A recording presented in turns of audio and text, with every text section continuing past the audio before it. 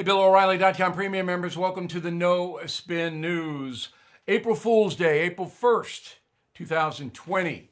Fight for your freedom and for your health. So you can't do any April Fool's stuff this year because of the pandemic, and people are dying, people are suffering. Everybody's got that. But today it broke out, and I hate to use that pun, but it broke out that the hate Trump media has introduced its new attempt to destroy the president. Now, you should know that I am not trying to defend Donald Trump here when I analyze what has happened today. If you believe the president is not worthy, don't vote for him. And I don't have any problem with that. You're smart enough to know who you want to vote for. But I do have a problem with dishonesty, rank dishonesty. So the contagion and politics have now intersected, and here we go. The Boston Globe is one of the most far-left newspapers in the country. It endorsed Elizabeth Warren for president. Now, you can't endorse Senator Warren unless you're a socialist organization, because that's what she is, and that's what she wants. For 3 years, the editorial board of the Boston Globe has not said one positive thing, not one, that we can find, and we researched it, about President Trump. Economy, other things, never has the Boston Globe complimented the president on anything. All right. So today, the editorial vote, actually it was March 30th. Okay, said, quote, "The months the administration wasted with prevarication about the threat and its subsequent missteps will amount to exponentially more COVID-19 cases than were necessary. In other words, the president has blood on his hands." All right, so that is vile, hateful, and it's not true. And I'm a simple man, and here's a simple analysis. Boston Globe editorial board, name me one world leader, one, that warned about the coronavirus. One. They don't exist.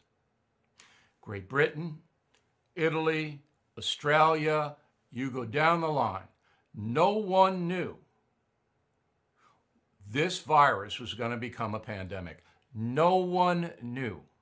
Now, today, Bloomberg put out a report that China, the government there, actively lied and tamped down the information that other governments like the USA were seeking about the virus. The communists lied about it. It's not a shock to anybody. But the Boston Globe editorial does not point out that at the end of January, President Trump was the first world leader of that stature to stop flights from China to the USA. Other countries allowed the flights to continue. Joe Biden called him a xenophobe for stopping the flights. Boston Globe mentions none of that. So if not one leader in the world raised the pandemic flag in January or even February, how does Donald Trump have blood on his hands? How?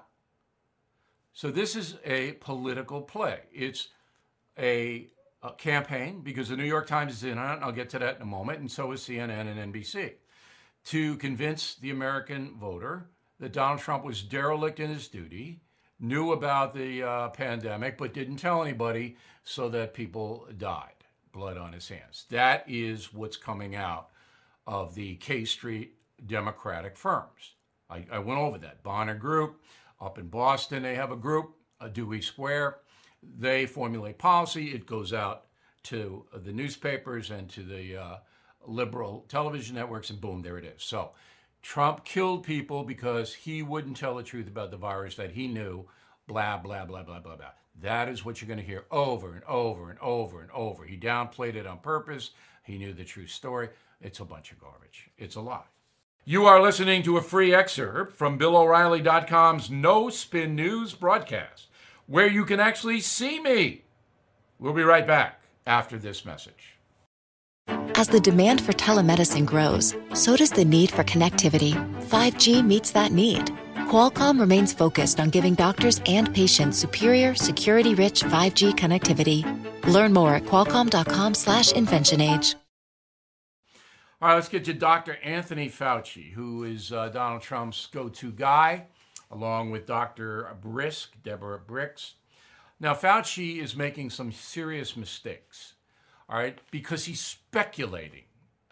And this is not what anyone should do on this virus. Don't speculate. That gets us nowhere. Plan, certainly. Okay, be prepared, absolutely. Again, if you don't think the Trump administration was prepared or ramped up fast enough, don't vote for him. But don't accuse him of purposely killing people. That's what a disgrace. Anyway, Fauci. I'm going to give you an example of a soundbite that I find objectionable. Go.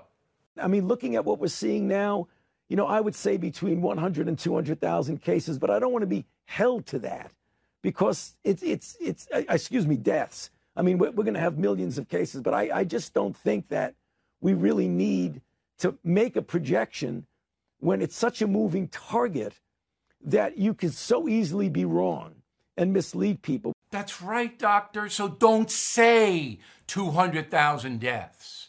Don't say millions of cases. You don't know. Don't say it. Don't get baited into it. It doesn't do anyone any good. Doesn't do those sick any good. Doesn't do those who are trying not to get sick any good. The alarm is out. We know there's a contagion. Don't speculate on it.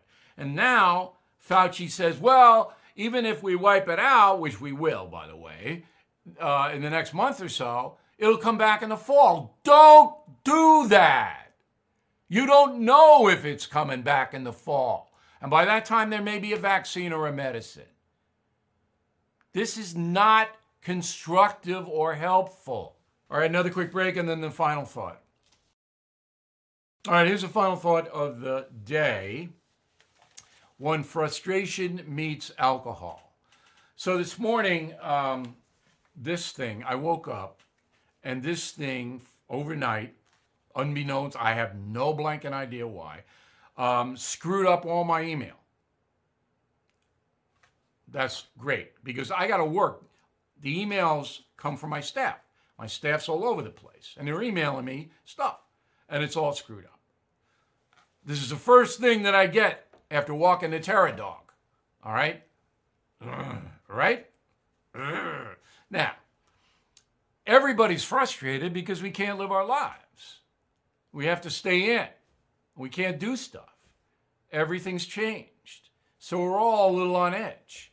All right? And then this would have always teed me off, but it teed me off more because I'm on frustration watch. You know, I get out, I do my exercise, I keep perspective, I'm busy, all of that, but I understand every person's affected by the pandemic and we're all a little tense. Couple that with booze, get blasted, you got a problem. Frustration meets alcohol. Now, I'm just here as a messenger, not as a moralist, not to tell you what to do. You want a couple of pops, it relaxes you, makes you go to sleep. Fine. All right? I never thought prohibition was a good idea in the 20s. I thought Calvin Coolidge was full of it. Okay? But I want you to be aware of your frustration level. And when you feel it building, get out of the house. Because you're going to take it out on the kids or the spouse or the dog or whatever. You don't want to do that. You feel it getting a little overwhelmed. You feel it getting a little... And that's normal. It's normal. Mother Teresa had that. Everybody has it. Let's get out of the house. Walk around. A little fresh air. Okay? If there's nobody around, you can breathe deeply. If there's people around you, you know, a little distance. So be aware. I want everyone to come out of this. I want everybody to come out of this with dignity. We'll see you tomorrow.